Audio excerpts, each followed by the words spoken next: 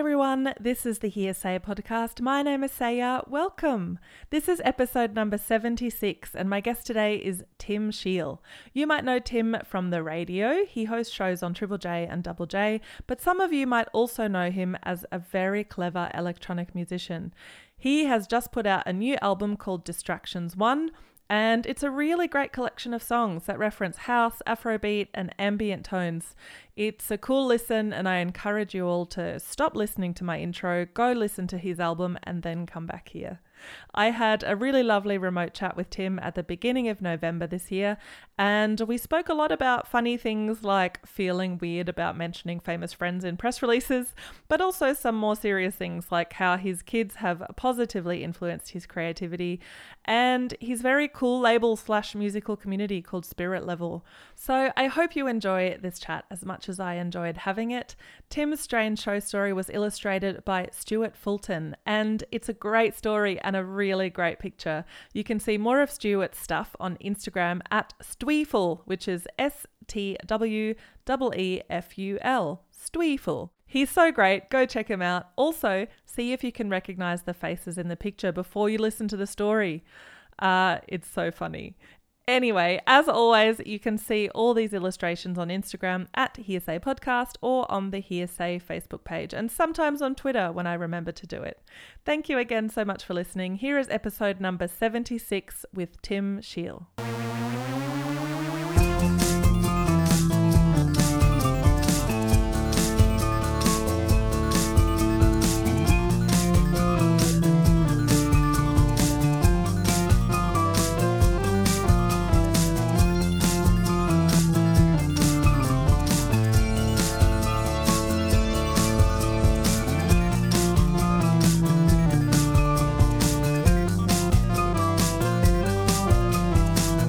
How are you going, Tim? Thanks so much for doing my podcast. I'm so excited. I love you. I love podcasts. Oh, I love you. This is the quickest we've ever said I love you on the podcast. Yeah. Well, I do tend to be in my feelings pretty easily. Yes. Especially the last couple of years. So, yeah. It's my favorite zone to be. Hey, you've just released a beautiful album called Distractions 1. You've just released it in end of October. So we're talking at the beginning of November. How are you feeling about it? Good. Really good. No, really, really good. Great. I think there is always and you would know this well, there's a complicated range of emotions that goes on when you put something new into the world.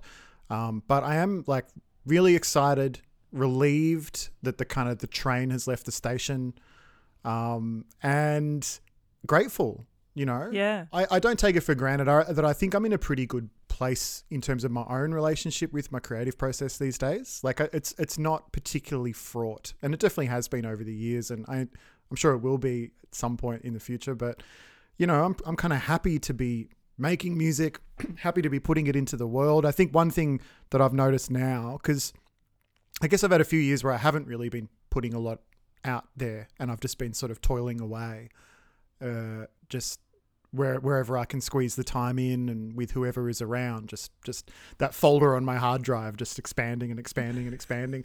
And, so I've been waiting for this moment to kind of go, here it is. Are you ready? And I think one thing that's different now to when I've done this in the past is that I've got a pretty clear idea of what the next 2, 3, 4 things are.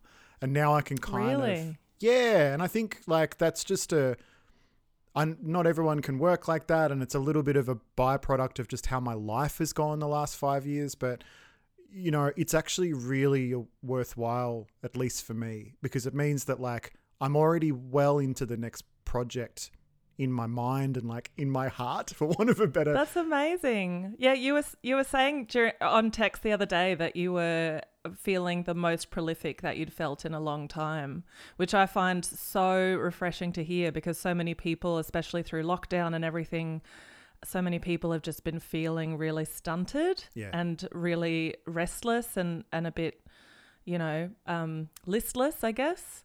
So it's really nice to hear that somebody has really sort of taken the reins and found the windows to work in around your work and your family and, you know, everything going on around you. Yeah, and I'm grateful for it too, because, you know, I'm just sort of holding on to that feeling for as long as I can, that feeling of being able to kind of pump music out. It feels really, really good, and I don't know if that's going to last forever, but in terms of I hope it does. I mean, who knows? I don't know. I think part of it is for me about, like, I know because I've been trying to like make beats or make music or whatever for a while. It's just the more you do it, the quicker you get at it. At least that's been my experience, and it's probably a little bit to do with the kind of music I make. You know, my music is a little bit more about the craft and the sound and the process, not technical, but, you know, the process of building the song and building the soundscape rather than, you know, communing with my feelings and stuff, which is what I've heard songwriters do. Can we talk a little bit about this new album? Because when I put it on, I was expecting it to be quite ambient and a bit more like your other stuff. And I was expecting it to be like, like a relaxing listen. And then when I put it on, it's this beautiful collection of like, you know, percussion heavy sort of partially like Afrobeat sort of stuff, and it was really cool. And I have to tell you, the first time I listened to it, I was exercising. I have this tiny exercise trampoline. Yes. I'm very cool. I don't know if you know. And I do little like aerobics routines. Yeah. And I have to say that your album is the BPMs are very bounceable. And the ones that weren't good for like doing star jumps and stuff on, I like sprinted on the spot to them, and it was a very unique way to listen to this album, but totally suitable. Right. It's so funny you would say that. I loved it. It's such a coincidence, but that is exactly what I was thinking about when I was making this song. I was imagining, and not just saying, I was imagining you on a tiny trampoline and thinking, is this going to work? 135 BPM is going to be perfect for star jumps done by a tall lady. Yeah. Well, thank you. That's very kind. It was a funny way to listen to it. Yeah. Because I quite often will listen to like hip hop while I exercise. So this was a little bit different, but I felt like some of your production was really a bit, you know, like it sort of reminded me a little bit of NERD or Timbaland in the way that they use like the wood blocks and the panned percussion and that sort of heavy beat production. So yeah, I thought it was really cool. Well, that's all extremely lovely, and thank you. And yeah, I think I guess the last couple of releases that I've put out have been for video games, and it has been a lot of ambient music, particularly at the last game I worked on, which I loved so much, and I adored working on that game. And in the process of making that game, I ended up with all of this music. So I sort of put out 2 albums worth of stuff with all these friends. Yeah. But the energy on those tracks really is meditative, because that's what the game is about. The game is about trying to get into this kind of focused zone and tying that in with emotions and childhood and memory, and it's such a beautiful experience. And I think, if anything, I think that experience is going to echo throughout my music inevitably, just because I was in that for so long. And quite literally, actually, a couple of the songs on this new record are essentially remixes of tracks from that game soundtrack. Like, because cool. I've gotten really interested in kind of regurgitating myself essentially, and trying to build those threads between my own songs has just become sort of a fun thing for me to do. So when I hear a song, I can be like, oh, that's got that part from 2013, but also this thing from 2018 and my friend from last week. And well, yeah, plagiarizing yourself is the safest person to plagiarize. I just remember, I remember like listening to music and I just remember having a moment with an album by Cornelius, an album called Point. I love that album. Yeah. But for whatever reason, that album stood out to me. Surely I'd heard records before Point that do this, but that album stood out to me because I could tell that he was using a pretty narrow bunch of tricks, and he was also reusing a lot of like his same vocal elements, and I could hear parts of songs appear in other parts of songs. And there was just something about the way that connected the songs on the record as such a discrete world that kind of stayed with me a bit, I think. And it's funny because the flip side for that is like I'm really big on Marvel. Like I'm a really MCU nut. Right. Like I'm obsessed with the MCU. Which is awesome. And Marvel Cinematic Universe, for those of you who don't know. The capes and the fancy latex gear and the flying around in space and stuff. No, but it's fascinating thinking about the way that whole universe has evolved and has kind of come to become such this. It's kind of taking up now this monolithic space in pop culture, and it's this interconnected world of 30-something movies where characters come in and out, and there's layers. If you're deep in it, then you know that that comment that guy's just said to that person is referencing a thing in a movie from 4 years ago, and that level of like intertextuality is really fascinating. And sometimes you do hear it in music. It's not like it's a brand new idea, but yeah, I've become a bit more interested in it, and I like the idea of that's so cool of redoing stuff and putting out multiple versions of the same song, but not being explicit about it. It's just people will notice if they are really paying attention or deep on it. Maybe no one will notice. It's just fun for me, That is nice. And I think you talk a lot about friendship and collaboration in your songs, and I think you had a really beautiful quote where you said it's not just a collection of songs, it's a collection of your friends. And I really, really love that as a concept, because I think that's what every album should be, just a collection of friends doing something meaningful together. Yeah. Yeah. I mean, like, there's nothing wrong if you're a complete one-person unit and that's how your music functions, and there's no right or wrong way of doing anything, really. And I've had points in my life where that's been so true, where it's just the music has just been completely me. It's just me. And there is something a bit tiring about that, I think, at least for me anyway, and that kind of that need for connection and to feel like you're part of something bigger is part of it. But it's also kind of practical. I think I've just sort of realized that my songs are better when I am pulling in parts from people who I really admire and whose musical instincts are really great and who feel like they might match. And it inspires me when a file comes back or a vocal part comes back, and that gives me new life and new energy, and it opens up songs in new ways. And it's becoming, not the only way I work. I think I'll inevitably always have some element of just tinkering on my own, and there'll be songs that'll work like that. But there's something so special about bringing people in, especially when you have that personal connection with them. It's just like, it feels like you're working with a mate, and then you hear them every time you hear the song, and that makes it's lovely. And then it filters through to, like, in this period where, like, the music comes out, it's released, people are hearing it in the world, you're encountering it in the world, and I can be so much, like, more proud and excited about the music, because it's not just me. Like, I'm not just listening to myself and going, wow, this guy's awesome. You feel less of a dick. Yeah. Exactly. And I mean, everyone's different. I know. But a lot of artists really struggle to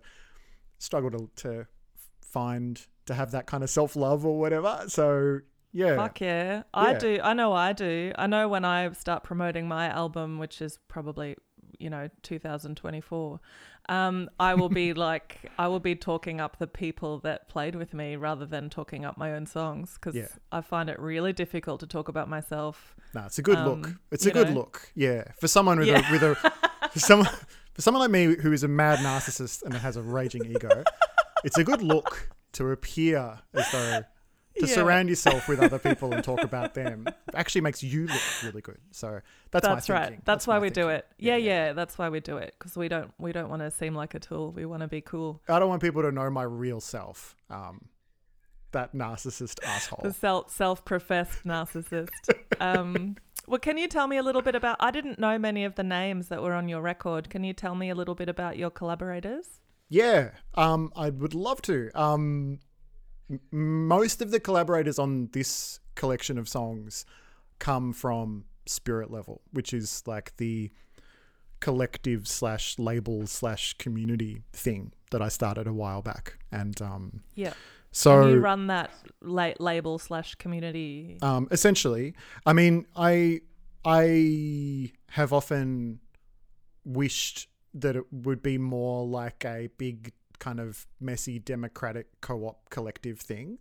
And there's definitely an element of that because most of us are just mates and we do, we definitely don't run it as a business or anything like that. But inevitably. You don't want to run anything as a business. It's ridiculous. Very stressful. Look, yeah, it's kind of dumb. I mean, it's just not who I am. But that's also pretty transparent amongst our crew. So we're really just a group of people that have shared values and are really into each other's music. And some of us were already connected and have kind of pulled each other in. And then, some of the artists on Spirit Level was really just hearing something and going, oh, I need to know who this person is. And then having a chat to them and going, yeah, you should come join our club. That's so lovely. So, and Spirit Levels, that's a whole other conversation. It's turning into a whole other beast at the moment. But yeah, a handful of artists on the record like Brailleface and Happy Axe, Hem, Nick Navy, who's on the record, is also like pretty heavily involved with Spirit Level. So a bunch of them are friends in that way. And then there's a couple of artists. Luke Howard plays piano on a song, and a guy from Sydney called Anatole plays trumpet on another song. They're just friends that I have loved for a long time and have collaborated with them, both of them in different ways. And then there are a couple of people who sort of maybe slightly outside of my existing circles, but have kind of gotten to know in the last couple of years. So that's Genesis Owusu, who is now like 6-time ARIA nominated Genesis Owusu. So I've had to go around and re-edit all of my press releases and stuff.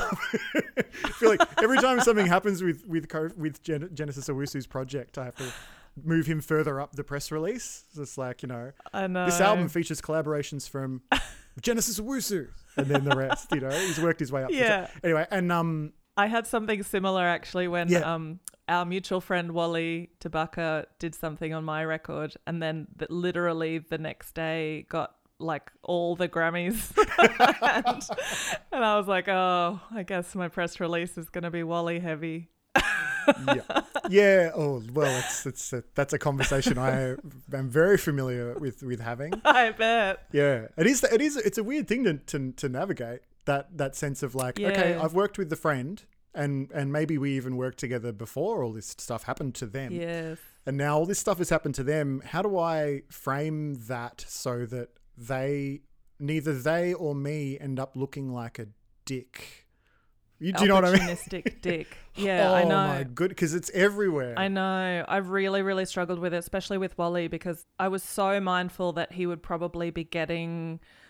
I didn't want him to feel like I was taking advantage of him in any way. Like, I'm so sensitive about that with friends, and I think it was fine in the end. But yeah, I definitely had some big thoughts about it, and some big I don't want to be an opportunistic dick. Yeah, feeling.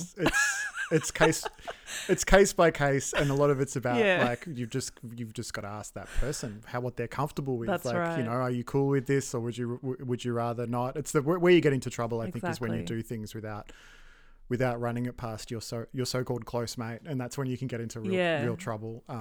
That's right. I imagine you would have had some bad like Wally press release feelings too.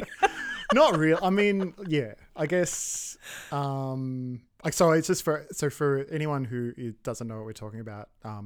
Wally is a Belgian artist called Goitier, and I met him when we were 17. So we've known each other since we were kids. I met him before Gautier, so we have a pretty genuine long-term relationship.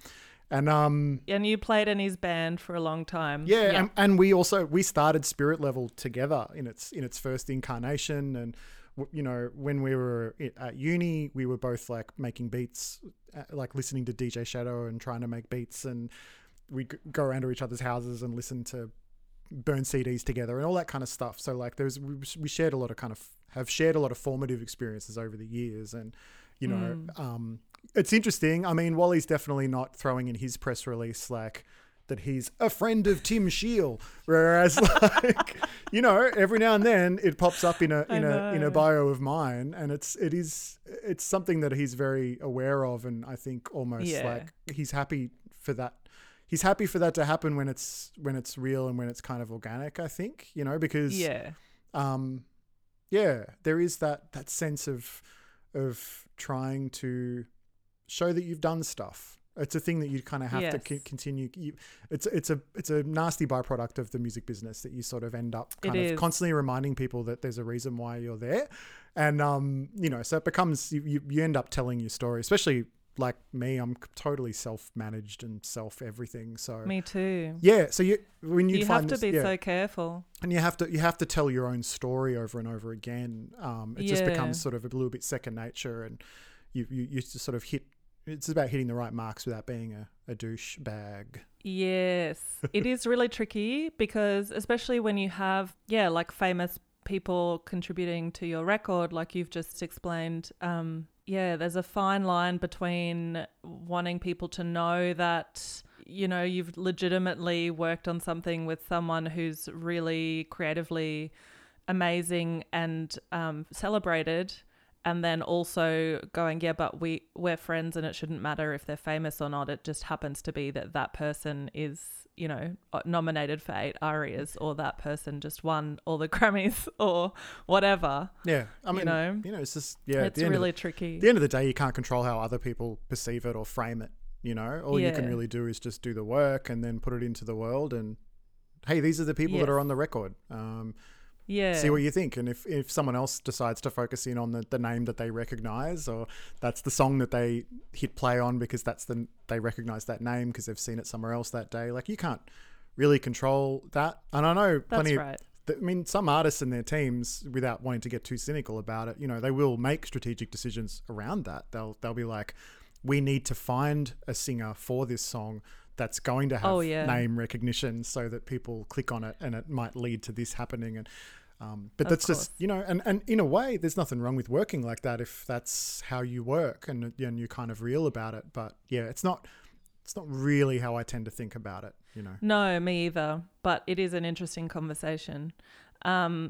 But I really want to ask you about one collaborator in particular, because she's a dear friend of mine and an amazing musician, and her name is Mindy Mangwang. Yes. And so you guys have you played together before?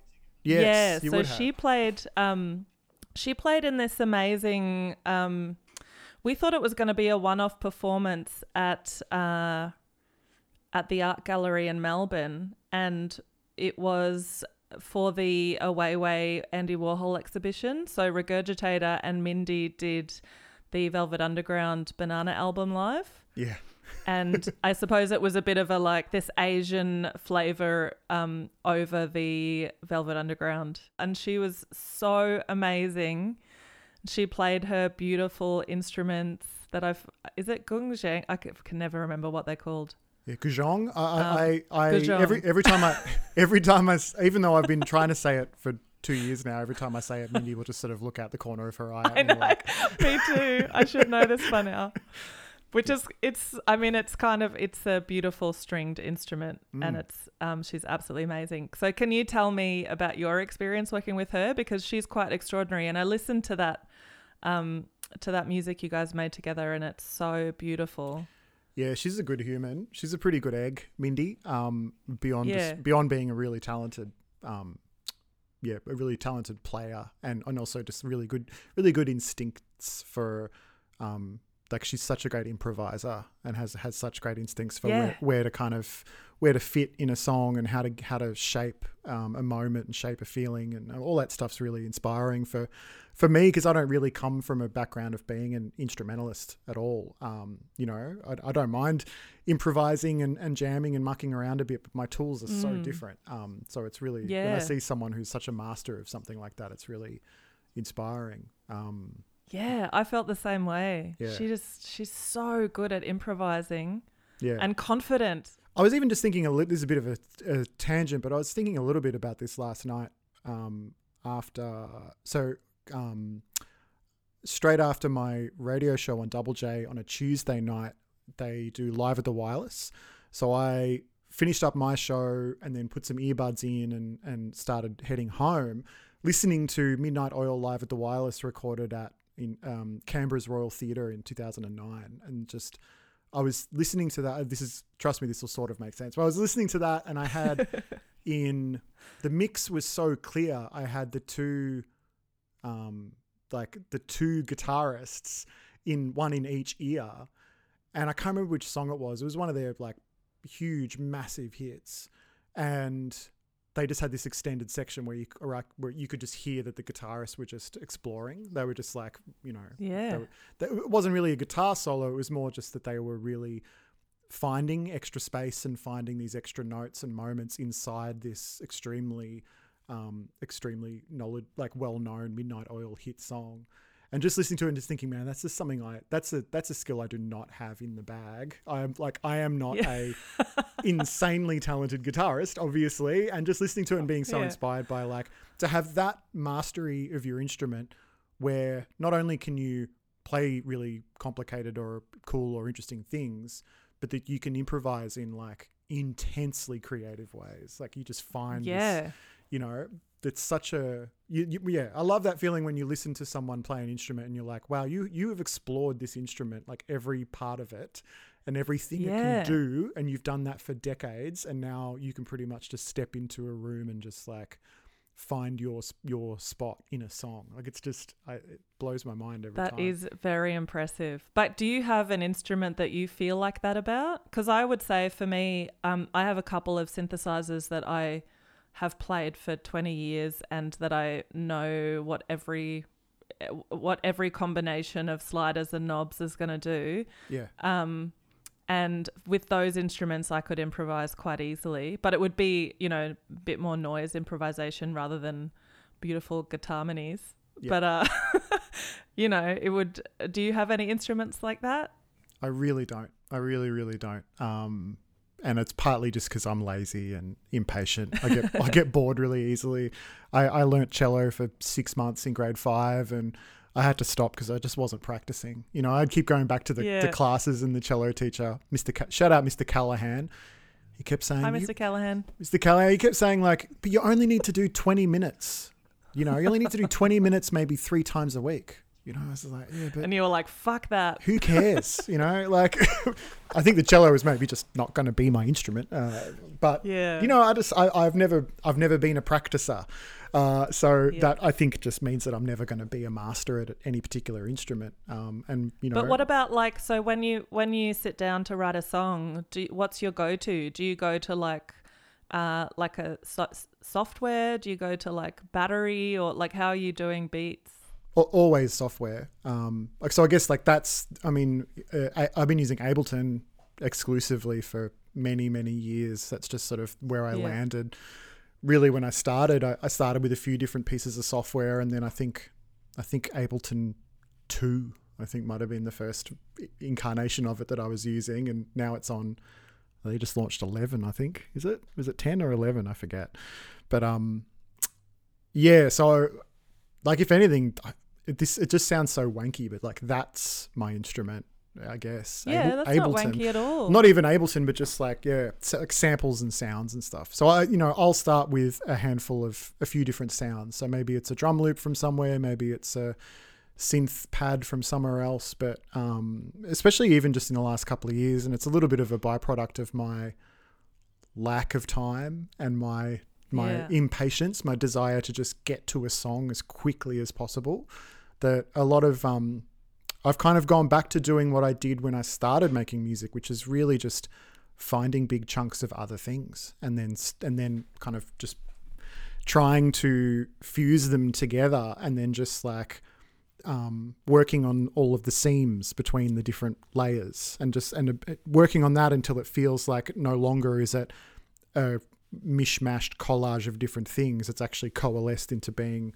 its own thing that has a mood and has a pulse and a feeling and some visceral quality that I'm resonating with and that I'm excited about. And like on some level, that process is like, that's the golden part of it for me, is I just took a few chunks of clay and I spent half an hour, fiddling with it until it somehow turned into this new thing, which is not just the chunks of clay mixed together, so that's so it's like you're a composer and an editor. I don't think people understand how much of composition in general is editing, so I don't think you're doing anything vastly different to the rest of us who are creating all the sounds and editing, because I think, I reckon when I write a song, it's 80% editing. Yeah, it sounds like that's sort of a similar process, except you're getting your sounds from other sources. Yeah, it's not that it's necessarily like a really cool special way of doing it. It's just like the thing that I can do. And it tends to, what it means is that it all happens simultaneously. So composing is editing, is mixing, is producing, like it's all the same thing. And then there might be reasons or times where things do stick out and they turn into, okay, well, today I'm going to look at this project. I know there's too much going on. I know structurally it's not working. Today I really am going to be editing this. Or it might be, I listened to this song on a Bluetooth speaker at home yesterday, and I could tell that the lower frequencies are a disaster. So today, like I'm gonna mix today, but in the moment of creation, it's all happening at once. It's just which for me is fun and it's magic and it's special and exciting. And but I have like intense respect for all the other ways of doing it. And when I was 16, like I had a guitar and I was recording guitar riffs onto cassette tapes, and I was trying to write bad teenage poetry. And I've just this is the thing that I've seemed to have struck on as being the thing that really hits home with me. And so this is how I do it. Yeah. Do you mix your own records? I do. I do. I only That's one. Great. Yeah, well, it just honestly goes back to it being the same thing. I think for a long time I didn't understand why you would get your records mixed, and it was just simply because I was just mixing my records as I went along. But I understand now why you would, and I think if I had if I had tons of money, I probably would get somebody to run a fine-tooth comb over my work before it goes out into the world. But I think it's just the nature of the kind of music I make is that the balance of the elements and how they all sit against each other and how they play with each other in the mix, foreground, background, stereo, all of it, like that is the process for me. And so if someone to come in and kind of go, you know what, actually this bit's not working, let's put this out the front. And I played with this sound to see if I could get it to do this instead.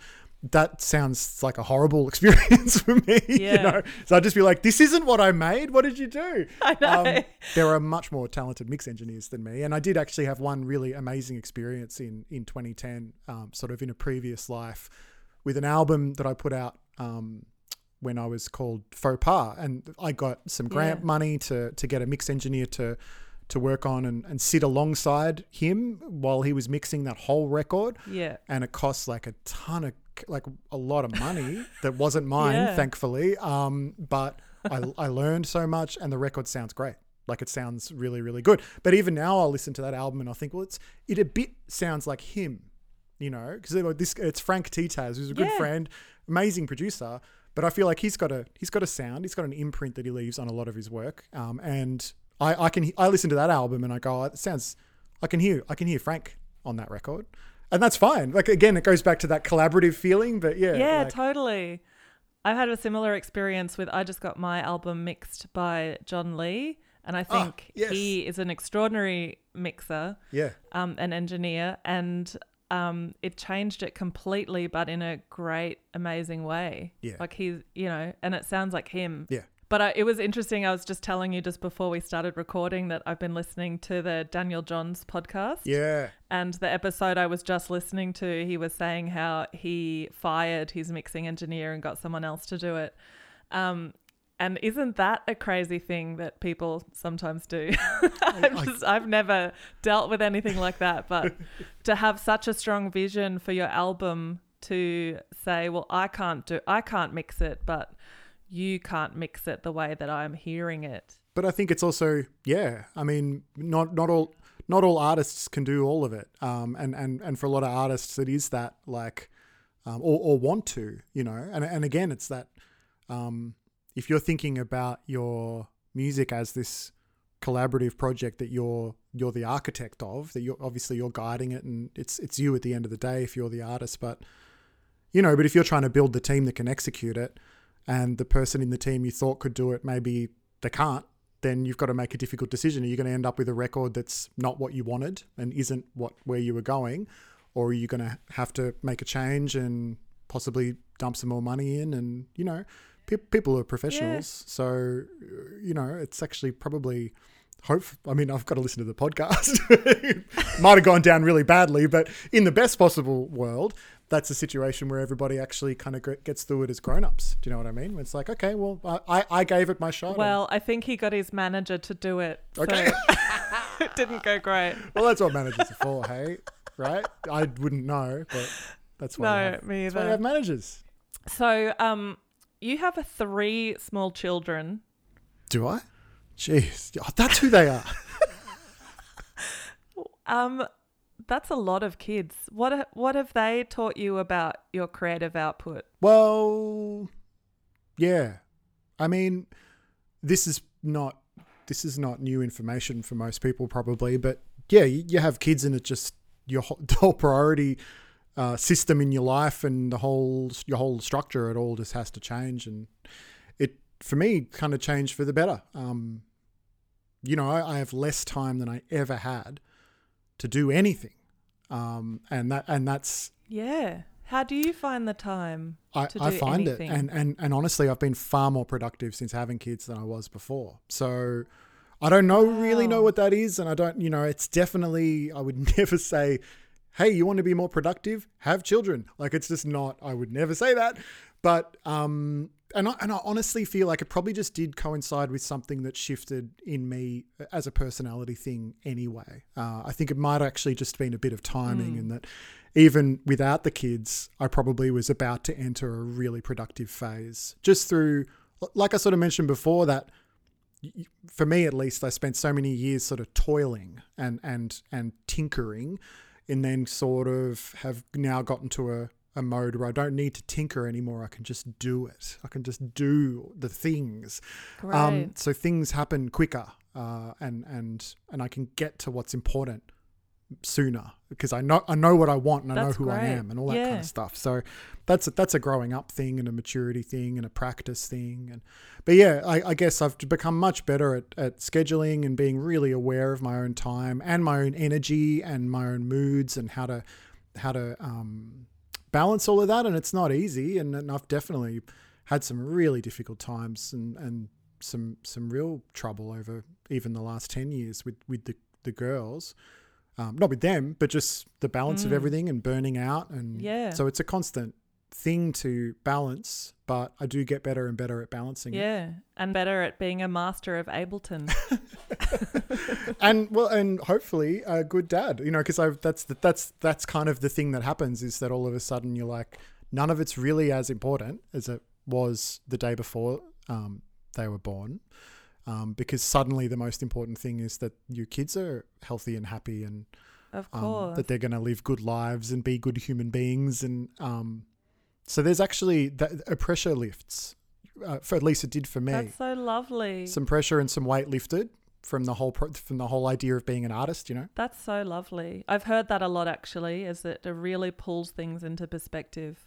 Pressure is like personal, like internal pressure is the Achilles heel for so many creative people.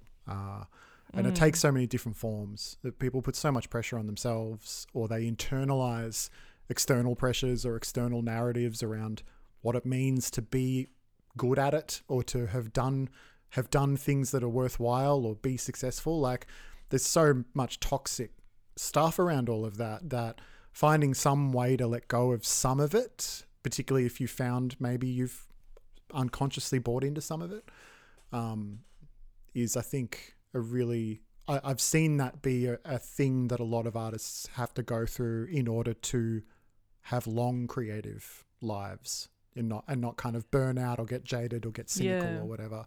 And I think it just so happened for me, part of all of that process of like going from being frustrated, why can't I spend more time on my music? Why is no one listening to it? Why, turning from that person into the like, of course, nothing is ever wrong person that I am now, which is not true, but like having a much healthier relationship with my creative work and my output and all that kind of stuff. Coincided with having the kids, for sure. Yeah. That's lovely. And are you a very musical household? Do you have music at home, or are you musiced out by the time you're working on music and presenting music on the radio and trying to seek out music for your playlists and music? No, we always have music on at home. I grew up, that's where my love of music came from. Is I grew up with parents who always had a CD in the CD player. Always had the radio on. There was always something piping music into my brain, and I loved it. What was their go-to? Like, did you have something that when you were little you were like, this is it, this is what I want to do, or something like that? Oh, no, not when I was really little. I mean, it was basically just whatever mum and dad put on the stereo was what I would enjoy listening to. And they were mad for a lot of 70s and 80s kind of prog and pop. So we listened to a lot of Pink Floyd and Wings, and even like Billy Joel and Elton John, some more pop stuff. But I remember my dad once saying to me that he didn't really care about the Beatles. I think I was talking to him a bit later in life, and maybe I think I was a young adult. And because this thing, I grew up in a Paul McCartney Wings household, and we never listened to the Beatles growing up. And I remember talking to him, once I discovered the Beatles later, I talked to my dad and I was like, why don't we have Beatles records?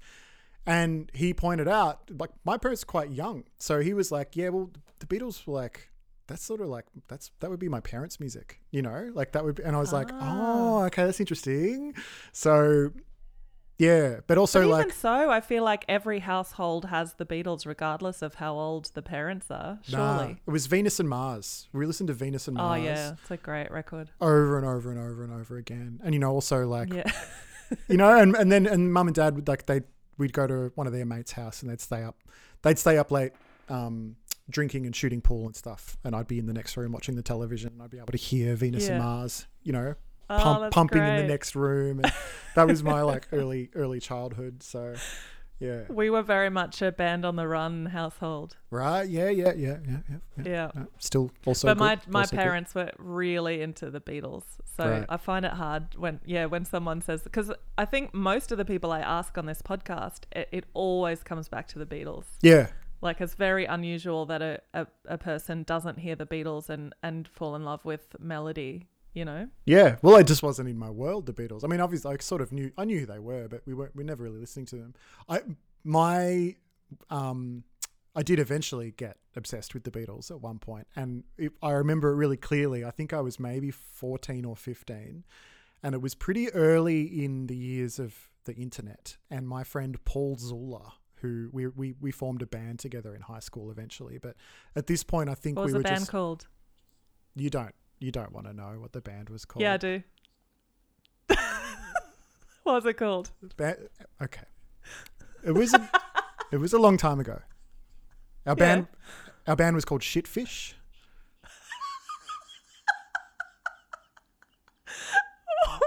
Look, it's not like Regurgitate is the best name in the world. Can we just put that out there? But no, we were called Shitfish. Yeah.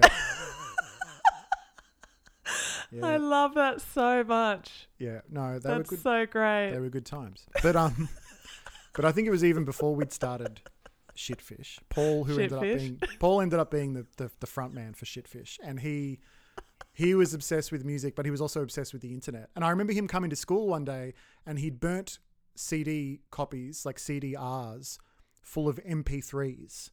And it was the Beatles back catalogue. Somebody on the internet had created, like, this was a thing you could do. They'd created a disc image that was all these MP3 playlists of every Beatles record with these like tiny, like 300 by 300 pixel JPEG cover arts. And to fit all of it on one disc, the MP3s had to be like 128 kilobits per second. Compressed to shit. So my introduction to the glorious, rich Beatles back catalogue, honestly, was sitting in front of like an old PC, like an old an old desktop computer, and you were like, these recordings are terrible. No, it didn't matter.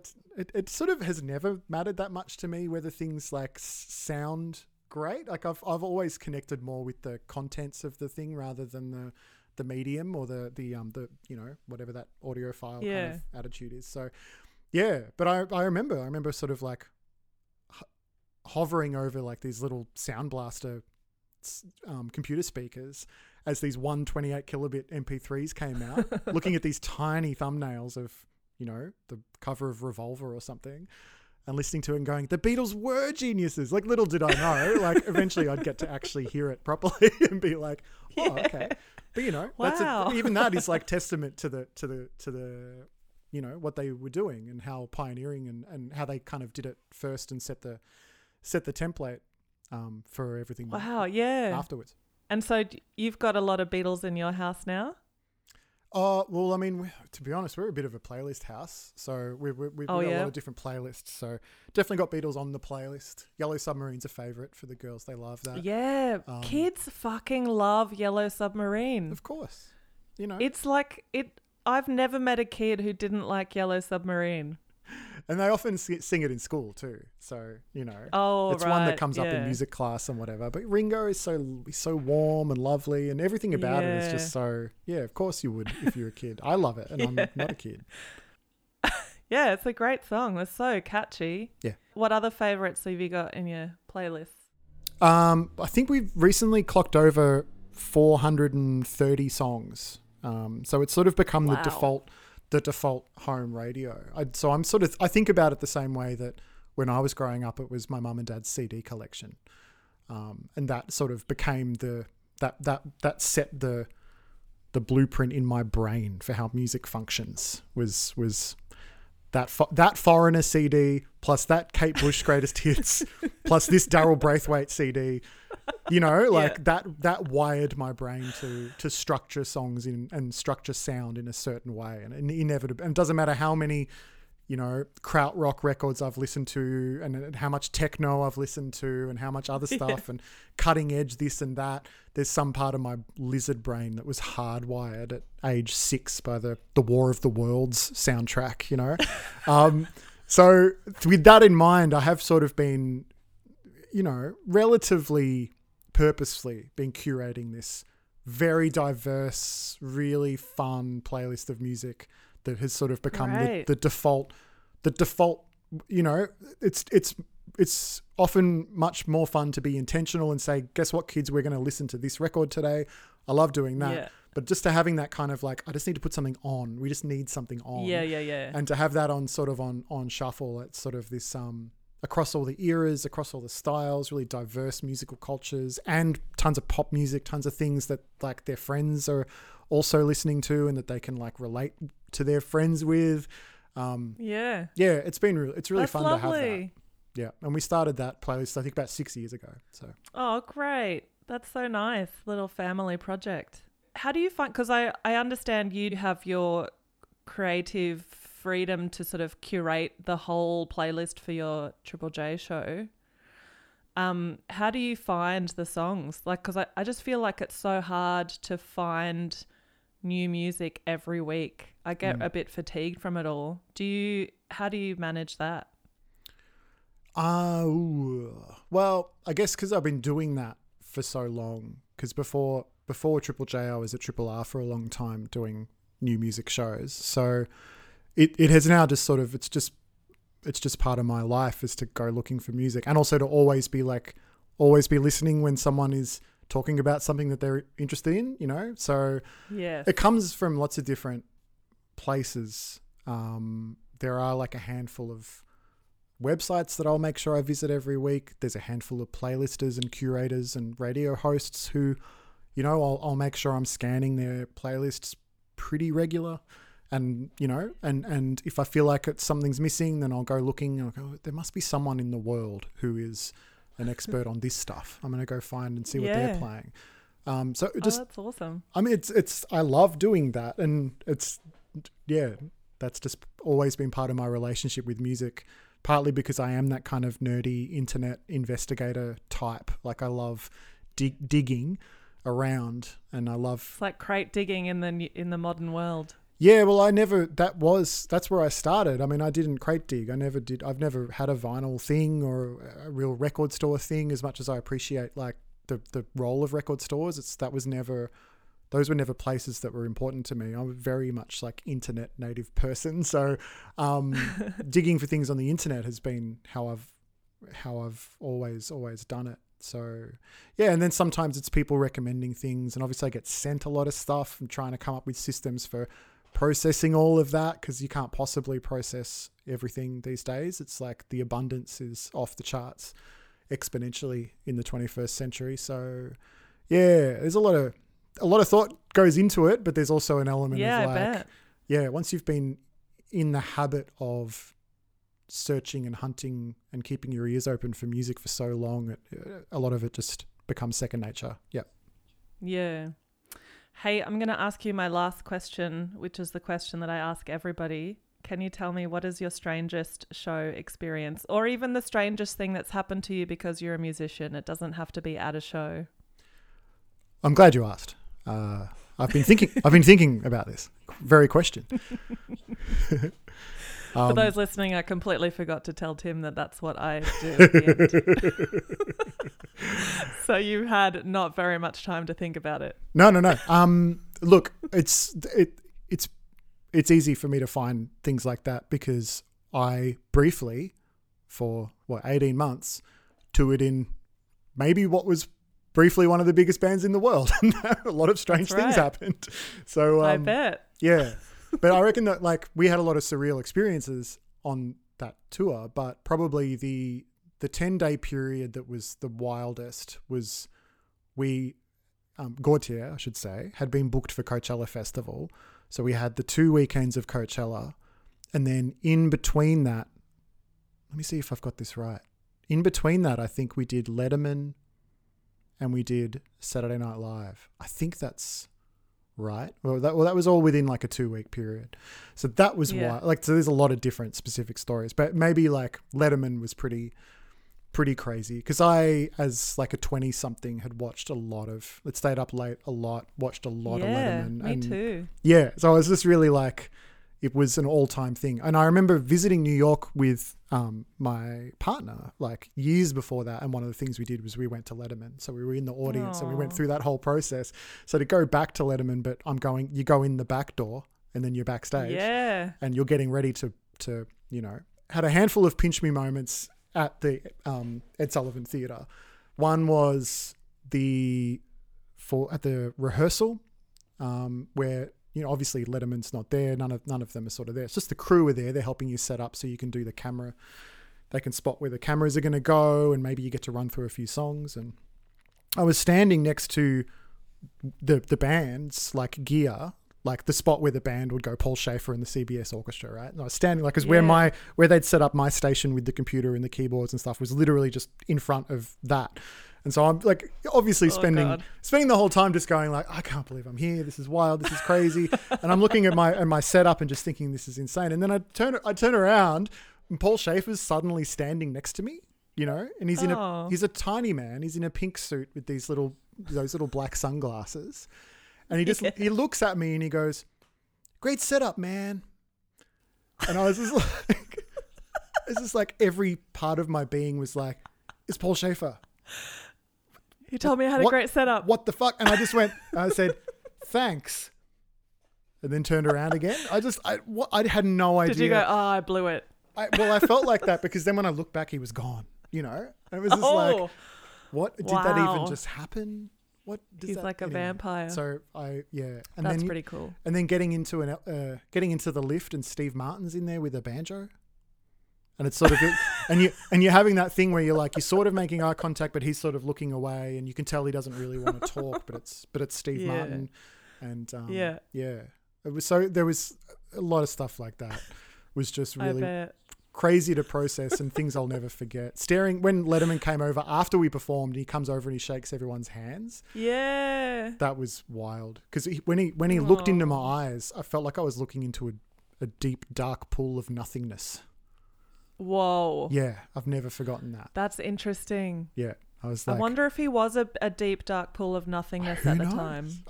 I think I was probably just in shock, so who knows. Yeah. Wow, that's so interesting. Thank you for telling me those stories. It's just bragging. I mean, most of it's just bragging. Like, that's the wonderful. So much of the Gautier memories are just bragging. That's all it is. I know. Well, if it makes you feel any better, Mark Mothersbaugh told me he really liked my SH 101s when we played with Devo, and that's still one of the greatest moments of my professional career. That's awesome. That's yeah. You've got to live off that forever. Yeah, and I will, and you will. Hey, I hope it's been okay being interviewed when you're normally the interviewer. I hope it's been an okay experience being an interviewee. It's great. Don't have to think of any of the questions. Thank you so much for being a guest on my podcast. I really appreciate you making the time, and I hope that we get to, our paths will cross in person one day soon. Yeah, I hope so too. Thank you for having me on your glorious podcast.